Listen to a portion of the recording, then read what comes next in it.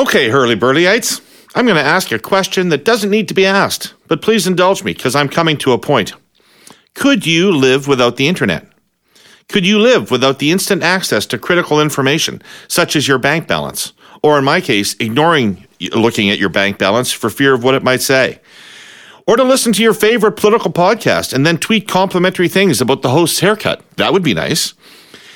But there are so many Canadians who just cannot afford the internet access they need to live life on an equal footing without help. Our presenting sponsor, TELUS, and their Internet for Good program offers more than 200,000 low-income Canadian families access to low-cost, subsidized high-speed internet and a computer, as well as training and tools they need to participate safely in our digital world. TELUS Internet for Good ensures parents can stay connected to their support networks, digital learning opportunities, and job opportunities, while kids and youth can learn digital literacy skills. And it's just one part of TELUS's All Connected for Good program, which bridges the digital divide and helps ensure that all Canadians, regardless of their location or circumstances, have access to the technology and resources they need to navigate the digital world with confidence. To learn more, go to connectingcanadaforgood.ca.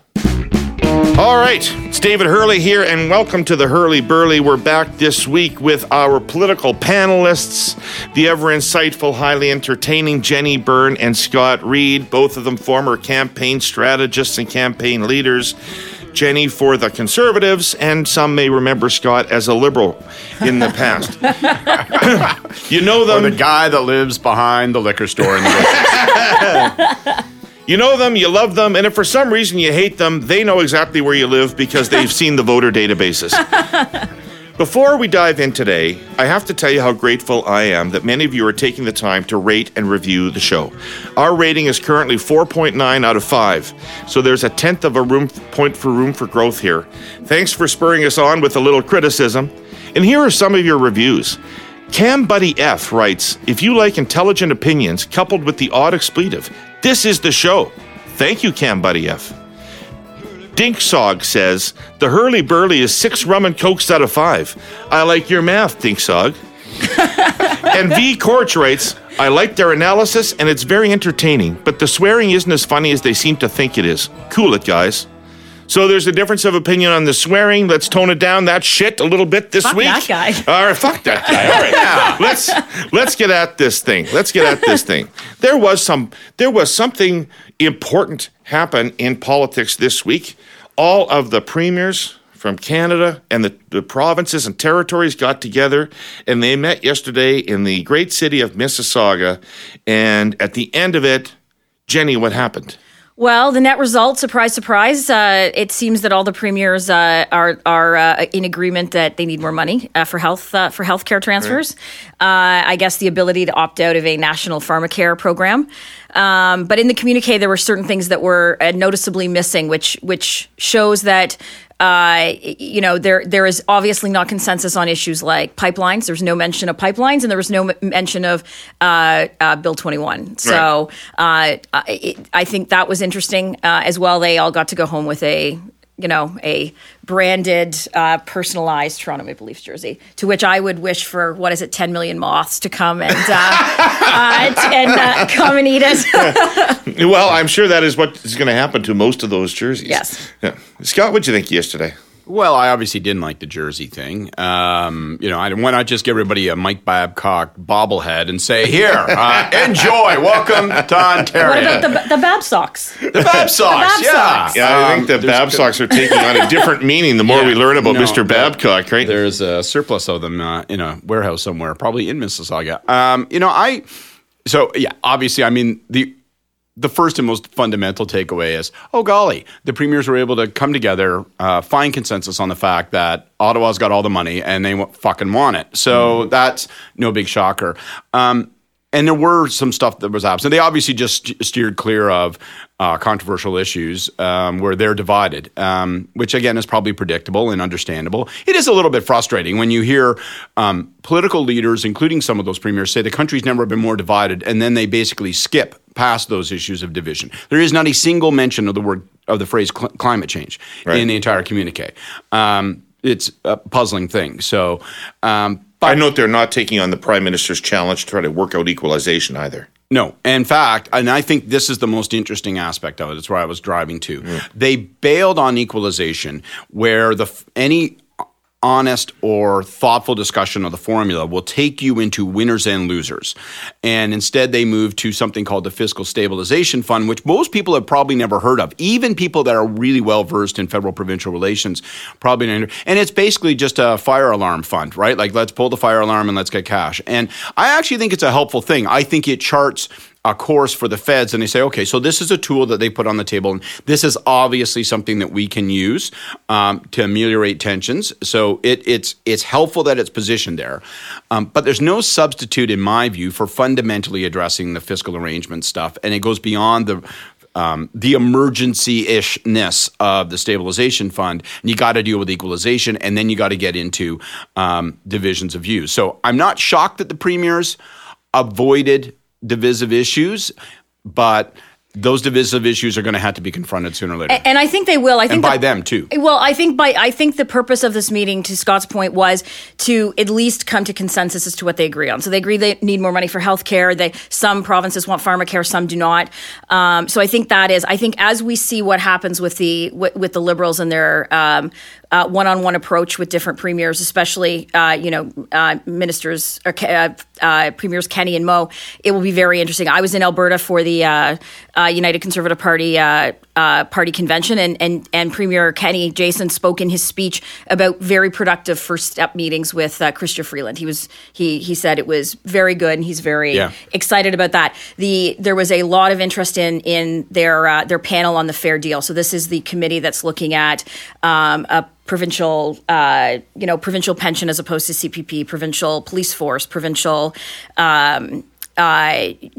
provincial tax collection. And I think the reason they're looking at this is the equalization formula is very understandable and a very high awareness for Albertans. They feel very unhappy with this. They know they've given more money, but at the end of the day, it's not going to change. You need 7 provinces, and Quebec being one of them. So I think that's why you're seeing, at least at this point, some form of consensus, because Premier Kenny is pragmatic enough to know there's actually not a lot that can change in equalization right now. That's why I keep coming back, and I sound like a policy wank for a switch. It's why I keep coming back to the precedent of the Atlantic Accord, like a side deal. People who like policy call them policy wonks.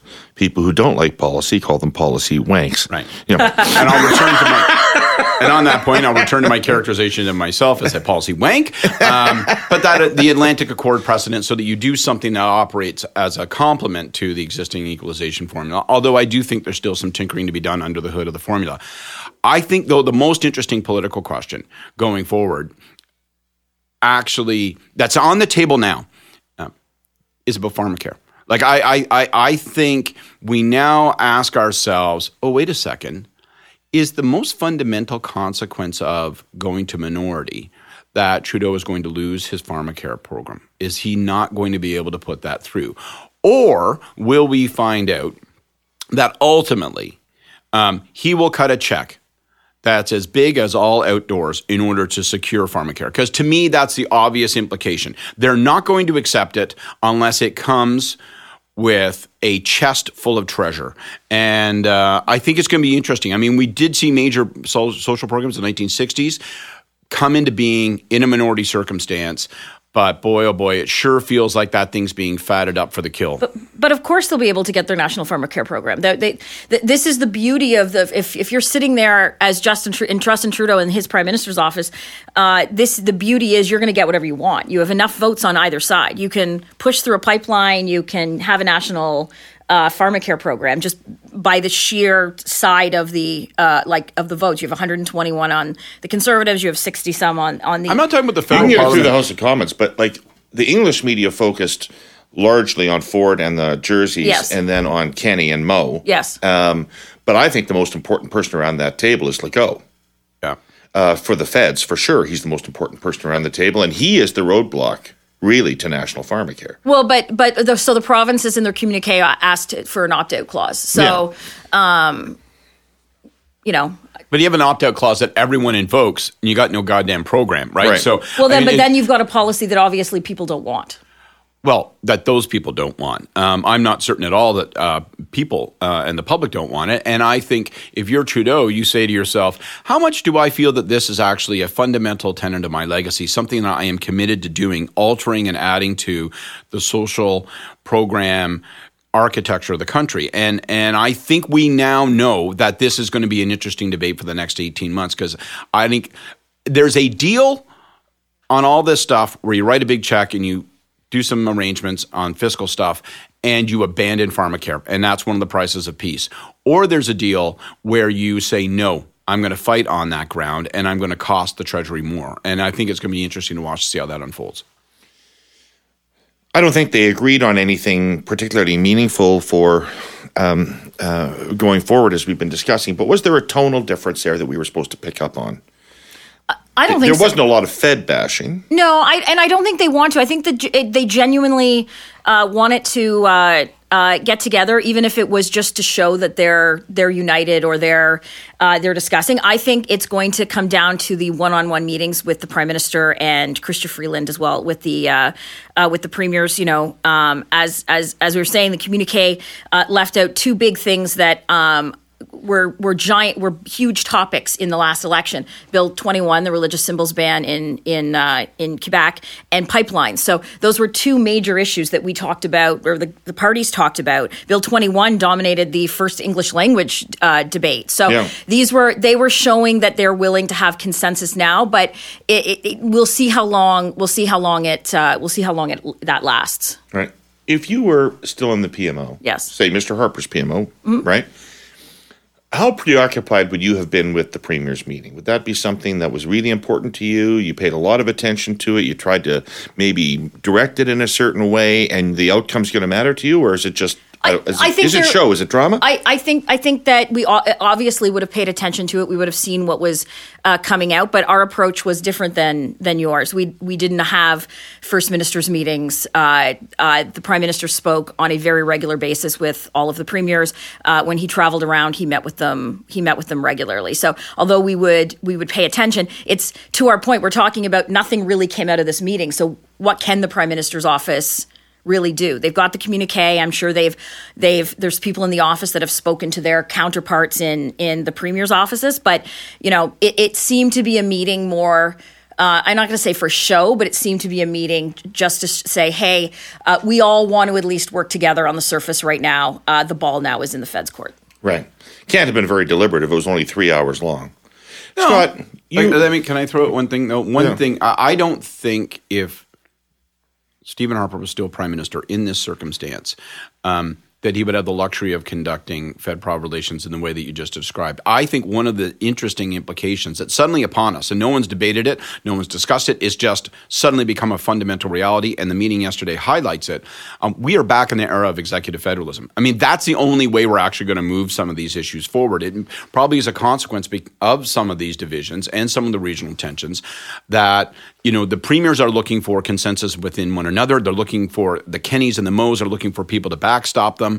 And I think that's going to become the mechanism. You're going to end up in a situation a la Pierre Trudeau, a la Brian Mulroney, a la Paul Martin, where eventually all these people are going to get locked up in a room. It's going to be messy. They're going to get sweated. They're going to get pressured, and something's going to break one way or another. And who's the upper hand right now between the federal government and the provinces? I don't know. The Feds always have the upper hand if they're willing to write a check as big as fucking anything.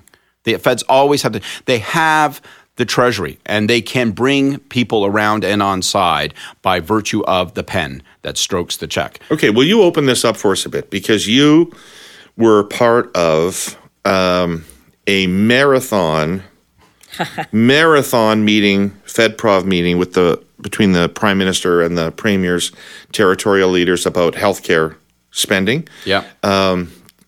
It's quite legendary in the way that it went down. I don't think many Fed-Prov meetings have gone down like that one did. But nonetheless, you saw enough of those premiers behind closed doors. Do they drop all this rhetoric when they get there? And is there do they show a different face? Is there a different kind of discussion? Behind closed doors, how do these Fed-Prov meetings go down? So what you're referring to is the 2004 Health Accord and we had a couple of them. We also had one on equalization, which was because it followed the health accord. It was a little less intense, but it was a 3-day meeting, and day one of those meetings was supposed to be a dinner meeting at 24 Sussex, which basically fundamentally lasted all night long. It kind of became a sleepover for almost all the premiers. Ralph Klein, who knows what was going on, whether he's being politically intransigent or as usual, like, sorry, I had to go to the casino and switch back Rye and Coke. He didn't really show much, came late, left early. Danny Williams, who, a lot of us don't remember Danny Williams. I know you and Ralph talked about him on the podcast the other day. A capital P prick, if ever one lived. Oh my goodness! All right? Oh my goodness! Something we can agree on. Oh, and remember the way he talked about Harper? I mean, he takes down the flag, right, over the Atlantic Accord. I'll tell you a story about Danny Williams. He's coming to Ottawa, so I phone, and obviously tensions are high. So I make a point of calling his office in advance and saying to his comms director, hey, media are going to be asking about what's the play going to be, how are we going to do it? So my suggestion is I'm not going to ramp up expectations, not going to put a bunch of things on the table. I'm going to play nice. I'm just going to say, look, you know what? This is really a day for discussions. We don't necessarily expect anything specific to come out of it. It's going to be a good set of meetings. We're looking forward to constructive construction. She's like, yep. Next day I wake up next morning, people, and this is what I say to the Globe and Mail, people are going bananas because in Newfoundland, Danny Williams is going on VOCM and saying, the fucking Prime Minister's office is saying nothing's going to come of this meeting, that it's a waste of time. Why am I even going to goddamn Ottawa if this meeting won't have any outcomes? And when I call his office to go, I thought we had prepared a script on this and we had an agreement. It was kind of like, there was kind of like awkwardness and like not really like a confessing, but more or less kind of like, hey man, like who's going to stop him, right? Like he is going to say what he's going to say. So, anyway, and I couldn't fight back because I couldn't be seen in a open fist fight with Danny Williams, although I found myself in one. Yeah. So he refuses to come to the meeting, and he's so your question is about what are they like behind the scenes as opposed to in front of the camera. So Danny Williams is exactly the same behind the scenes as he was in front of the cameras. An intransigent, insufferable son of a bitch. Okay, so fuck him, and he was of no use to us. So we just had to sweep him along. But he'll be carrying around something called Muskrat Falls for the rest of his life. Yeah, I think the history has declared itself well. And he used to call Prime Minister Harper Steve, and he takes the flag down. I mean, these are things. In the 2008 campaign, he would actually at campaign events this was the ABC, the Anyone But Conservative campaign that he waged. He himself, we would get reports, he would drive around and write down the license plates of people at Conservative campaign offices or at Conservative events because he wanted to enact retribution. He wanted to make sure they lost their jobs, publicly called them out on radio, like just people that were participating in the democratic process. It was through and through shit. But he was what he was. There were a number of premiers, especially in that marathon dinner meeting, which lasted all night. And the reason it lasted all night is that we got into some substantive discussions. And so we were starting to see, well, can we make some movement on this stuff? And what can we do here and there and trying to prepare the ground? And I think we ended up with about 8 of the premiers or 9 of the premiers and territorial leaders staying a good chunk of the night, like into 2, 3 in the morning. We're pounding through stuff. And a number of the premiers really emerged very constructive behind the scenes. Like Gordon Campbell was really committed to trying to play a constructive role. Wasn't trying to grandstand. Was really doing his best to try to say to other premiers, guys, we know we're going to wrestle for money. We know we're going to wrestle over what's the price of that money. But let's try to move it along on those lines as opposed to just yelling ourselves into corners that we can't walk out of. And Bernard Lord was I'd say even more constructive in that he wanted to play a genuinely active agent role in trying to find points of consensus. So, behind the scenes, you get all kinds of craziness. I remember walking out in the back and it was cold. It was February and we're walking out back on the lawn overlooking the Ottawa River, with Dalton McGuinty and his senior advisors and chit-chatting. And they were no princes to us either, to be clear. It wasn't like there was federal cousins. No, none of that. They were rolling as hard as they could. But, so you had a bunch of weird, intimate moments as a consequence of being locked up like that. And I remember at the time thinking about reading articles and stories from the Mulrooney era of executive federalism. And when, Mulroney himself tried to provoke that atmosphere, it looks messy from the outside. It looks like it's just a barnyard and people are locked up and they're missing deadlines and they're in there all night. But Mulroney's thesis always was, well, this is a labor negotiation, and that's what you do. You lock people up and you force them until you find out what the real bottom lines are, and then you work backwards. But you only do that when people are fatigued, tired, pissed off, screaming, crying, yelling, and smiling. And that can only happen after hours of exhausting work. Speaking of exhausting work, that's it for the Premier's meeting. We're going to break now for a word from our sponsor, and when we come back, we will be talking about the situation with the Conservative leadership. So, I myself am a rootless vagabond who has no real home or community, but Ontario realtors live and breathe their communities. They're connected to the people, places, and things that make their neighborhoods tick. But why do they do it? That's easy. Building stronger communities is part of their DNA. It's the people and places that drive them to be civic leaders, ambassadors, and builders. The Ontario Real Estate Association is proud to support Ontario's 80,000 realtors and all they do to build stronger communities. Go to realtorscareontario.ca to learn more. Okay, so I got a realtor. I have never had a realtor. Terry bought our house. I had never seen it. Two cousins. Really? From Forest Hill Real Estate. She's a crackerjack, man. All those people are. I put together a church league basketball team in Regina when I was in grade 8, and I went and I got the biggest business person I could imagine. Which did you play in Jesuit robes? Frances Olson Realty in Regina was the big realtor, and I went to her personally, and she agreed to sponsor the team, and they bought the uniforms. And on our first day, when we show up in the dressing room, I had a revolt on my hands among the players because they had put the slogan of the real estate company on the back of the jerseys, and the slogan was "Call an Olsen girl."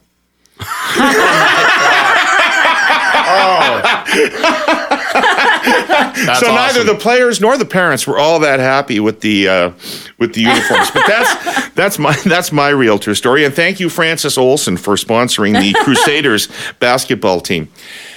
When I got involved in politics, one of the first major skirmishes that I was involved in was in 1986, after John Turner had become elected leader in 1984 and then lost the 1984 election. There was an automatic leadership review vote coming up in 1986, and the hard cadre of Chrétien supporters were ready to take Mr. Turner down. A lot of Mr.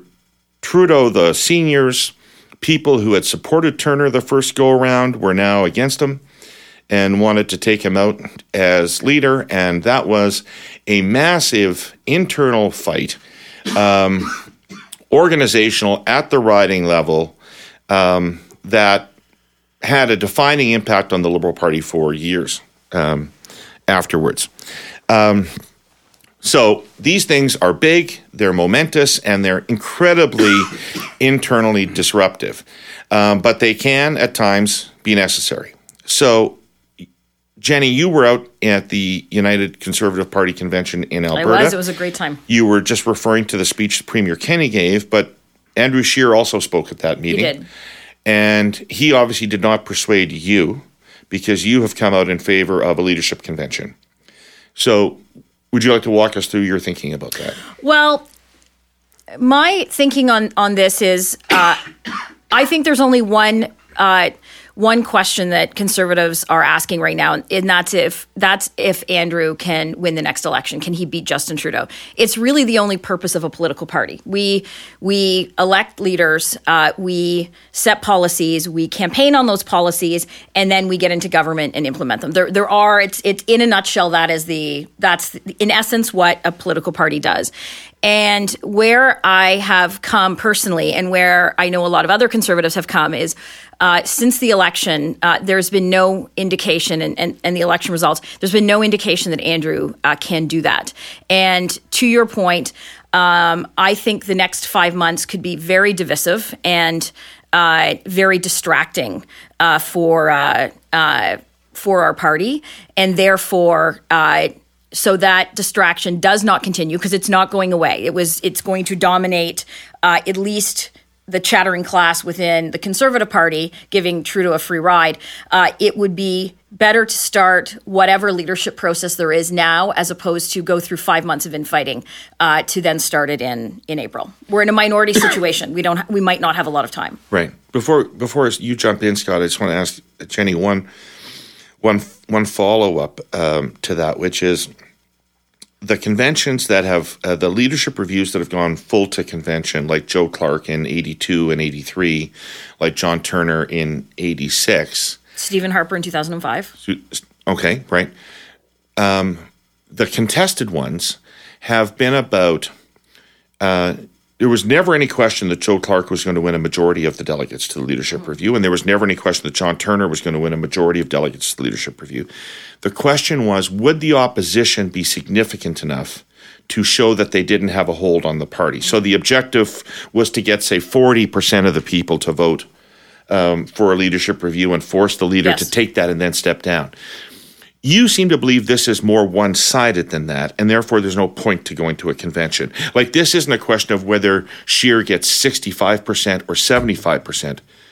There's not that much support for Andrew Scheer. Is that right? Well, so when I was publicly asked about my opinion on this last week, and I've been vocal about it. It's nothing personal against Andrew. I personally like him. I've known him for well over 20 years. But the funny thing is I have received almost no negative feedback on this. And like, I think back to like when I had staff that ran my Twitter account. My buddy Matt Wolf had it, ran it during the 2015 campaign. He works for Premier Kenney now. And he said, we could tweet out a picture of a cat hanging onto a rope saying, "Hang on, it's Friday." And you would still get people that's like, go fuck yourself, Jenny Byrne. Like I've had people respond and say, "I hope you get cancer, you stupid. See you next Tuesday," and die. And that's for like pushing out something on like Michael Ignatieff's going to put in a Netflix tax. So it's been surprising to me at very little response. And the only response that I get from people is, "Well, let's just wait till the convention." And to which I say, "Do you think he can beat Justin Trudeau?" And I have yet to have one person answer. I'm sure when this goes public, I'll be deluged with people that will send stuff in. But I have not had anyone that can actually answer that question or will say, "Yes, I think that Andrew Scheer in a year can beat Justin Trudeau." I think it's an important thing for people out there to understand about political parties. And Jenny's been making, and I'm going to come to you on this. You can know a leader well. A leader can have been a good party person. A leader can have worked the party well. A leader can have a policy direction that you're comfortable with and believe in. A leader can be a substantial person that impresses you. But if that person doesn't look like they're going to win an election, they don't fulfill the essential characteristic of political party leadership. Is that right, Scott? Yeah, of course that's right. I mean, that is the fundamental mission. I think one of the things that's interesting about contemporary politics is that it's worth asking ourselves whether we now have moved to a default position where it's one and out. Like if you don't win, you don't stay. Because I think it's been since Harper that a party leader was able to lose an election, of the Conservatives or Liberals at least, lose an election and then survive on and fight again, much less fight again and win. But that everyone keeps saying this convention thing. I think it depends. To your point, it has to look like whether they can win. Like Joe Clark was prime minister for 9 months, and the Liberals came back and won a majority. Tim Hudak won seats in 2011. He picked up he uptick a slight seats, and then the Liberals won a majority. I don't think it's as easy as everyone deserves 2 kicks at the can. No. Sorry, you're misreading me. Yeah. I was making an observation, and I don't think it is definitive, but it feels like maybe that's the trend, that the speed and pace and urgency and demands of our contemporary political points of view are that you've got to demonstrate that you can win, and you probably won't get a second kick at the can. And I'm not even sure that that's crazy. I mean, if you look back on it, it's like, what would the Conservatives was Robert Mannion going to win the third time around? I mean, maybe they should have had a little bit of that back then instead of just taking loss after loss after loss. When it comes to Scheer, I just think it's an interesting question. Is that the default position now? In the pace at which politics operates now, if you can't demonstrate immediately that if you don't win, you must be able to win, then that's that. And I think it is a fundamental test. There's nothing about Andrew Scheer that inspires confidence if you're a conservative. I assume that he can do better in the next one. You look at it and say all of the conditions for success were on tap. And yeah, he started from a place where expectations were not that he could knock Justin Trudeau off. And yes, he won the popular vote, all those things. But those are relative tests as opposed to the fundamental absolute test of whether or not you win. And I don't imagine he's going to do better next time. Well, and a lot of people I've spoken to have said that it wasn't just the election, it's been what's happened since the election. What a fuck show it's been for the past month. There's been very little communication with party members. In fact, and Andrew hasn't done as much reach out to, from what I've told, to certain members of caucus or what have you. I think the appointment of Leona Elaslav, I always say her name wrong, as deputy leader really had a lot of people in the last part of the week puzzled. Can you just stop and explain that to us? How on earth, after you lose an election, you're facing rearguard revolt in your own party, how on earth could you select someone who's been a member of the party for 1 year? 905 woman. Or nobody else would take it. One of those two. No. This was deliberate. Other people would have taken it. I think she's in the 905. She's a woman. I think the weird thing is that, to Scott's point, she's been a party member for a year.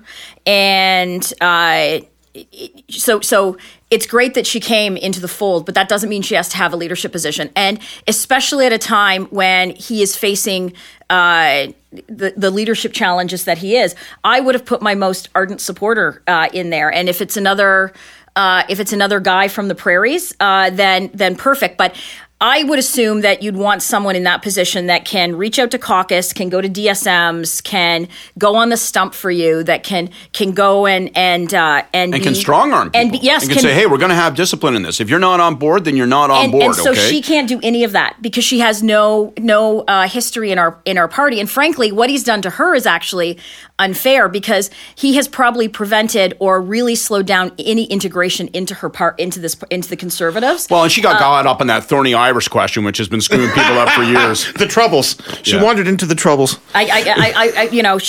Shall Andrew Scheer march in the Orangeman Parade? So, how do you tell that he can't win again?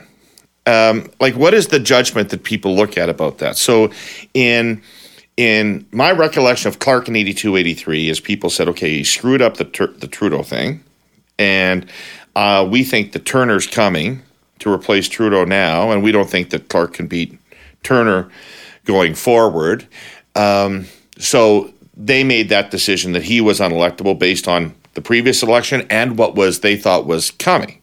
Turner survived because he didn't get blamed for the 84 election. Most Liberals thought that was coming after 16 years of government, and he happened to be the sap that was there to take the beating. I don't have a different view about Scheer's electability today than I did 6 months ago. He's the same guy with the same skill set. Anybody that thought that he could win 6 months ago, what's changed? Well, what's changed is we've had an election. Right. We had an election where in the areas we needed to win, Quebec and Ontario, we actually went down in votes, and it was a very challenging election for Andrew. But I don't think it matters. At this point, how I look at things, I don't think it matters why people think he's unelectable. Everyone has a different opinion. If you were to talk to no, but if you talk, what a fortunate position. Everyone can agree I'm shit. They just maybe disagree over why exactly I'm shit. Well, no, but if you talk to Quebecers, they'll say his position on abortion was what did us in. Personally, I don't disagree. I don't agree with that. You'll talk to some people that his, opposition to gay marriage, when it's so mainstream now within the country, including within the party, is a reason. It could be policies. It just doesn't matter. Fundamentally, people just don't think he can win the election. Okay. The reason I was asking is because in the other circumstances that I think about, it's always been a relative measure, not an absolute measure. Mm-hmm. So in the Conservative Party in the early 80s, people said not just that Clark couldn't win, but we have a more likely winner on tap, and that's Brian Mulroney, who can potentially deliver Quebec for us. Most of these leadership, most times, there is an heir apparent when this is going on, and there is no obvious heir apparent. There isn't. That is the thing. This is not about Chrétien or Martin or Turner that makes or it so Mulroney. much more damning. But it's not. But this is more like. In 2002, when Stockwell Day was going through his leadership challenges, there was no heir apparent there. There was no, like some people might have said Stephen Harper's name. There was none. But you had in its way how history comes back. Mark Strahl, the party whip and a big supporter of Andrew, his dad quit caucus and was the leader of the DRC, the Democratic Reform Caucus, that led the charge on Stock's leadership. There was no heir apparent there, but also the difference is I lived through that. It was a civil war within our party because Stock had a significant number of supporters. You had the majority of caucus. You had a lot of riding presidents. I remember there was an AGM in Calgary Southwest, which had been Preston Manning's seat. And Ezra Levant and others led the charge to take over that riding association from the people that had been running it for Manning for years. That was a proxy for Stockwell Day's leadership. So I don't. Because he was a stockaholic. Remember that? I do, and I love. I say this. I love Stock. He went on to be a fantastic minister and got 35% in the subsequent leadership race that we had in 2002. So I don't. This has nothing to do with anyone organizing for a particular campaign. Okay, but not to kick the living shit right out of the guy because it seems unfair, and there almost is no other. Why is it unfair? Argument. Well, just because there's no other. I mean, like Well, I'd like come on, and actually, I'd like to get onto it because it's not like I'm the only one sitting around that has ever spoken about the current leader of their party. We've been involved in the point I wanted to make, though. I've been hugely outspoken in favor of an existing leader against a review in the Mr. Turner situation, and I've been a complete agitator for a leadership change. Yes, I know. At the the end of the 1990s. But we all have. 2000s. I was a huge supporter of Stephen Harper. He got 84% in the 2005 leadership review at our convention in Montreal. Stephen Harper, Montreal. I was after there. Election. I was there handing out buttons and trying to be a pain in the ass. The point I just wanted to make is that yes, we can go. The Stockwell Day precedent escaped my memory. It's a good one. But by and large, David's point is correct, which is it's very unusual to not have an heir apparent. That is a component of a leadership review and leadership dump process. And in some ways, and I think in almost every way, it's more damning because it's such a harsh, unfiltered personal judgment on this guy. It is your party saying, in the aisle between you and don't know, right? Don't know looks pretty fucking good to me, okay? Right. That's how condemning we are of you. And so it is a harsh personal judgment, and it makes you wonder what will it take to secure the outcome you want, which is, Jenny, that he moves on before putting the party through this. Like, is it 30 caucus members signing a letter saying, Merry Christmas, Andrew, please piss off? Is it a delegation of party seniors? Like, what? There are 2 or 3 conventions that are usually employed to try to force a sitting leader out. What would happen that might have that effect on him? Because this debate's happening in public, let me just add and he's holding his line. Let me just add one bit of context to that, which is quite shocking. You've raised it. One of the things that makes this so sad is there seem to be no significant senior party members who are loyalists of his. I do not see the other side rising to this fight at all. Mr. Clark had the support of most of the establishment members of the Progressive Conservative Party to keep his leadership. John Turner had the support of most of the establishment members of the Liberal Party to keep his leadership. This looks more like Dion or Ignatieff, where after the election, Mulcair. it's like or Mulcair, where like everybody just scatters and says, "You, buddy, you're on your own. I don't want to be even close to that." So in that context, I don't even know how he could try to hang on to April. What would he think April would be like if he did? Like, who's on his campaign? Who's on his side? Well, he's got caucus supporters. Chris Workington was out last week. Chris is a good guy. I've known him for a long time. Senator Denise Batters. We're talking about people on the margins of the party here, right? The prospective cabinet of the Conservative Party is not there for him right now. He has had very little vocal support. What about party infrastructure? Because he is the sitting leader, has he established those sinews? Like, does he control riding associations that would give him an organizational advantage?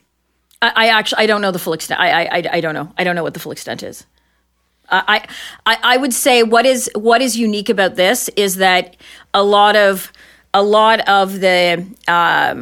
the people that think that it's better for the party for Andrew to step down now as opposed to put the party through the next 5 months. It's as I said, it's very organic. It's not an organization. It's people that just genuinely feel that way. The horrifying irony is that the longer he fights, the weaker he looks. Like, you know what I mean? It doesn't actually make him look stronger. He looks as weak as day old tea. And I think that's a fundamental takeaway, right? The guy just comes off as weak. Weak. What did Robert Urback call him? Boiled celery? Yeah. I don't even know what that means. I didn't even know you boiled celery. But and I don't know how you get out from under that. Right. So one of the ways that you can win these things, if you're a leader, hold on to your leadership in a leadership review, is to make somebody else the enemy, to make it about somebody else other than you, to pivot it. That was quite successfully done in the Turner exercise in 1986 because Keith Davey and Mark Lalonde and some other people like them came out against Mr. Turner. And then it didn't just become about whether or not you wanted Turner. It became about whether or not you wanted to go back to the people who'd run the party for the last 20 years under Mr. Trudeau. And so then it became a generational change within the party thing. And Turner came to symbolize that generational change, which helped him. So he would have had a more difficult time had not those old Trudeau people raised up their heads. Scheer is trying to do that, not to put too fine a point on it. I see Scheer deliberately trying to do that with what he calls the consultant class, the mouths for hire. Right, going after Corey. Yeah, going after Corey and presumably now you. Do you worry that could be possibly successful, that he could galvanize support against sort of an ancien regime type of people? Well, we don't want the Jennies back in charge. Well, and I have no interest in being back. This has nothing to do with other than I have spent my entire adult life working for the conservative movement, and I do not want to see us living through what the Canadian Alliance went through again, which was 8 months of infighting to end up exactly where people expected it to be, where Stockwell Day there was going to be a leadership race, and Stockwell Day was not the leader. As I said, I have had very little negative feedback in terms of my comments, but this isn't about me. Like this is about Andrew. So yeah, I know. We'll see how he goes. Tonight is the Conservative Christmas party in Ottawa, I'm told. So we'll see what the chattering out of that is. But if going after people like me or consultants within the party or people that are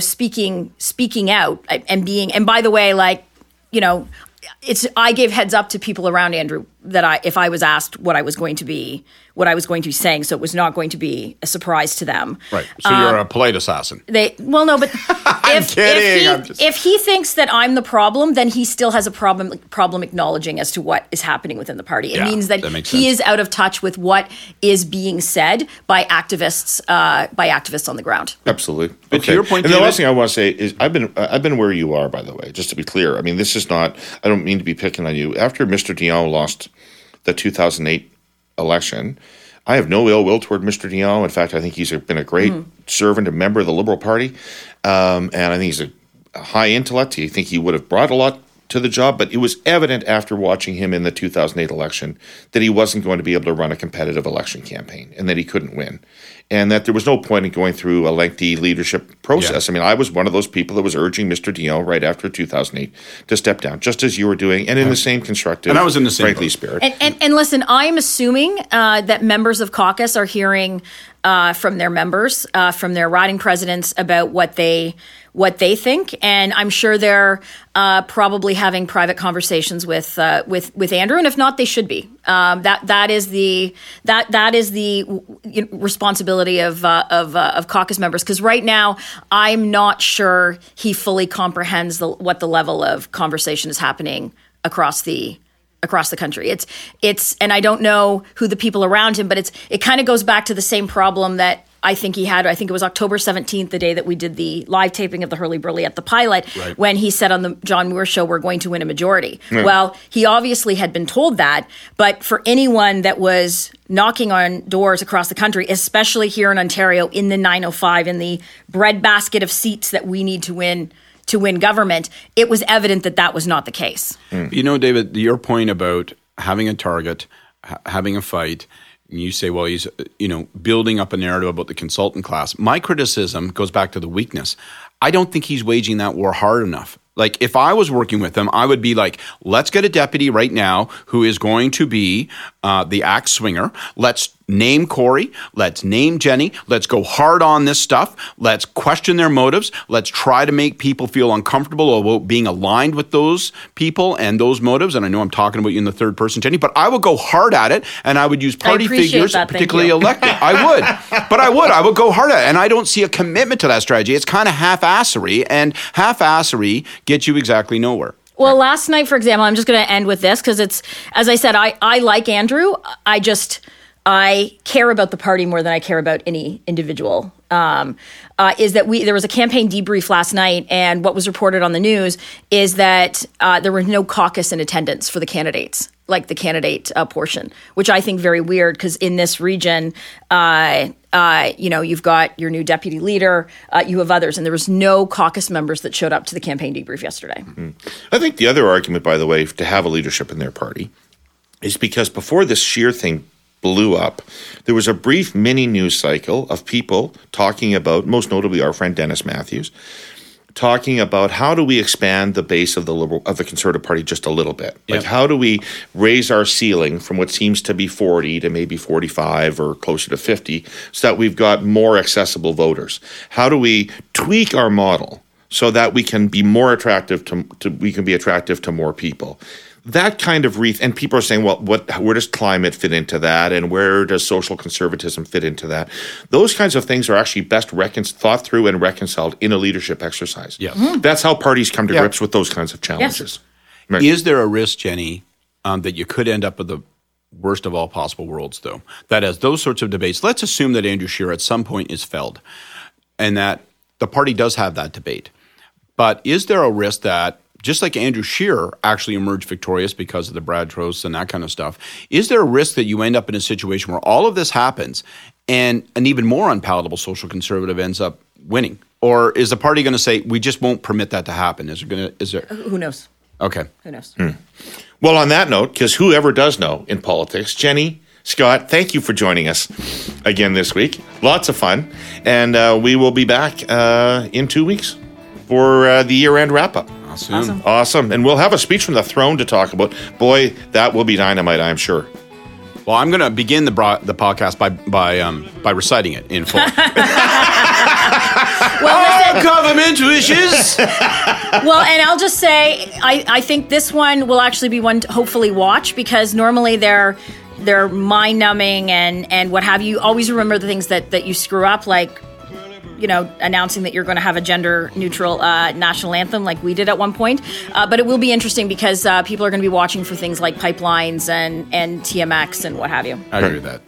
It's a chance to send a tone and maybe get noticed a little more than your typical throne speech. Okay. With that, I'm now chastened, Jenny, and I will take it more seriously this week. These are an important part of the parliamentary tradition, and you are wrong to dismiss it. Thank you, everybody, for listening. I want to thank Jenny and Scott once again for their insights to today's show. I would like to thank our presenting sponsor, TELUS, and our original sponsor, the Ontario Real Estate Association, for their assistance in putting together this podcast. This was, as always, recorded at the Orange Lounge on Queen West in Toronto, recorded and engineered by Metal Donkersgood, and produced by Jill Engelman. Thanks for listening. Until next time. I'm done whether they say so or not.